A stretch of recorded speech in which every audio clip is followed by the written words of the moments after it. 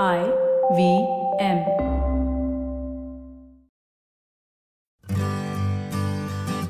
Hi, I'm Utsav, a behavior researcher by training and a slow traveler by passion. Postcards from Nowhere is a travel podcast where I condense a decade of travel experiences and explore not just the where, but also the why and how to travel. My stories emerge from slow traveling the less explored parts of the world: Bosnia and Herzegovina, Armenia, Uzbekistan, and even China. At the end of each story, I give practical tips and new ideas about how to travel better. This week, starting a new series, Fabulous Foods. We follow the coconut as it shaped the world, from world wars to cold wars, and how it could shape the very future of human civilization. It's the spring of 1943. The beauty of the season, however, was farthest from the minds of a few Americans. Post the deadly attack on Pearl Harbor, the Japanese had occupied islands in the Solomons with a view of interrupting supplies of the Allied forces between Australia, New Zealand, and the United States. The US was using squadrons of torpedo boats to launch attacks from islands it still controlled. 3 hours before dawn, the in charge of Torpedo Boat 109 suddenly found himself directly in line of a Japanese destroyer. It smashed into his boat, splitting it into two, and he was thrown into the water. 2 of his crew members perished. The others swam to an island which could provide safety. But after failing to find anything on 2 islands, they eventually found one that had friendly locals willing to help, though none of them spoke English. 2 of them, Eroni Kumana and Biku Gasa, knew of a US base on the rectangularly shaped Rendova Island. There was no way any of the remaining crew of Torpedo Boat 109 could make that journey, as they would be caught by the Japanese who were patrolling the waters. The in-charge came up with an ingenious idea. He asked the 2 islanders to board the canoe and load it with some fruits. Then he simply said, "Rendova." In a few hours, the crew saw help arrive and were rescued. The 2 islanders became heroes. But how did the crew communicate? Through just 2 islanders, a canoe, and fruits? About 3,700 miles away from Rendova lies the Hawaiian island of Molokai.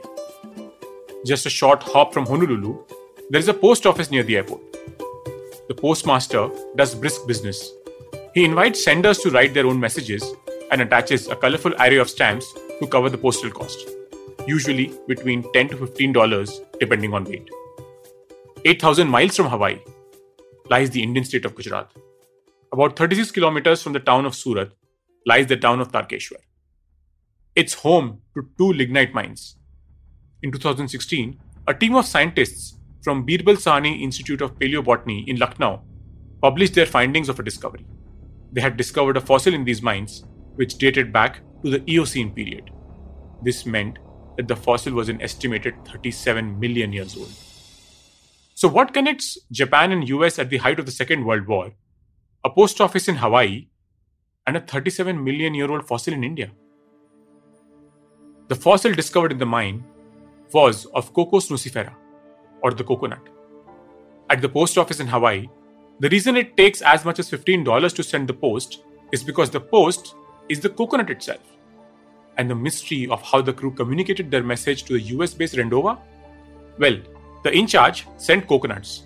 He scrubbed the shell clean and with a knife began to carve a message. Nauru ISL commander. Native knows position. He can pilot. 11 alive. Need small boat. Kennedy. The in-charge of Torpedo Boat 109 was none other than John F. Kennedy, who went on to become the 35th President of the United States. When he assumed office in 1961 and was navigating the Cold War, on his Oval Office desk sat the very same coconut shell with his wartime message. Coconuts have been around longer than Homo sapiens, as the fossils from Tarkeshwar would suggest. Seafaring Arab traders likely carried coconuts from India to East Africa as long as 2,000 years ago. During the Middle Ages, when Kublai Khan was founding his Yuan dynasty in China and Genghis Khan his empire in Mongolia, coconuts were a prized rarity in Europe, encouraging nobles and leading churchmen to have them formed into cups mounted on gold or silver legs. In fact, the nut played a major role in trade, as many used coconuts as reserved ration on long voyages.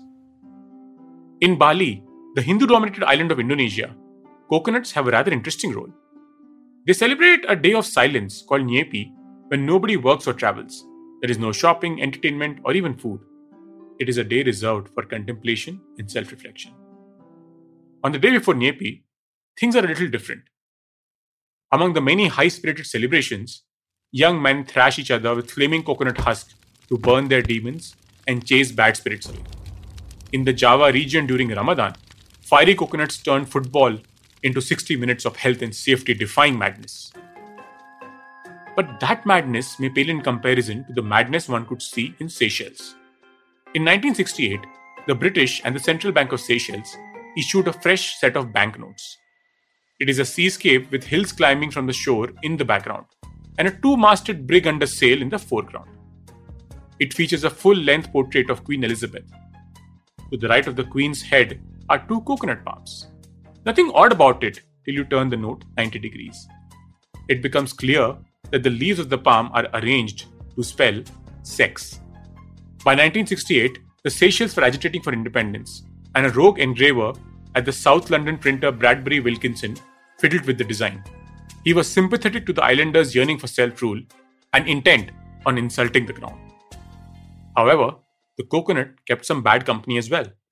In 1942, in the chemistry department at Harvard University, worked an organic chemist by the name of Louis Fieser. He was working on a top-secret project for the US Defense Department. The department was less creative then, for the project was simply called Anonymous Research Project No. 4. But their motives were no less sinister. Fieser was working with gasoline, to which he added 2 parts of coconut oil, 1 part naphthenic acid, and 1 part oleic acid.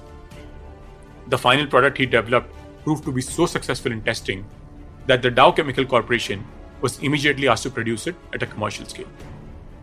On the night of 6th March 1945, the US Army retaliated and bombed Japan with this very product. An estimated 100,000 people died and over 1 million became homeless. Much later in 1972, the US was fighting in Vietnam and used it extensively. The war was immortalized in the Pulitzer-winning prize picture of a young girl crying in the middle of a road since the product had severely burned her back. The product came to be known as napalm, and the girl was known to the world as the Napalm Girl. While by no means it was the coconut's finest hour, but then in recent times it's recovering its reputation. In the south of France, in the commune of Saint-Paul-les-Doux, runs an experiment which could hold the key to mankind's survival. The highly ambitious project is known as ITER, the International Thermonuclear Experimental Reactor. Backed by 35 countries, it aims to replicate the reaction which happens in the sun, making hydrogen nuclei collide in a vacuum at very high temperatures.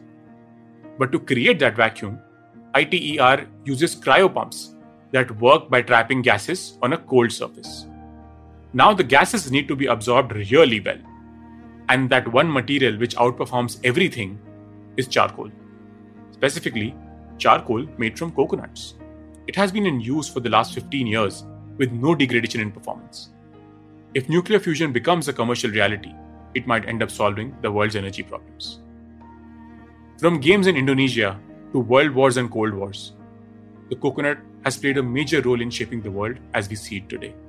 It was the culprit in napalm and the potential hero in nuclear fusion. It became whatever we could mold it into. As we travel, we must remember that there are few aspects of nature and human existence that are inherently pure or evil. It is our mindset and actions which make them so.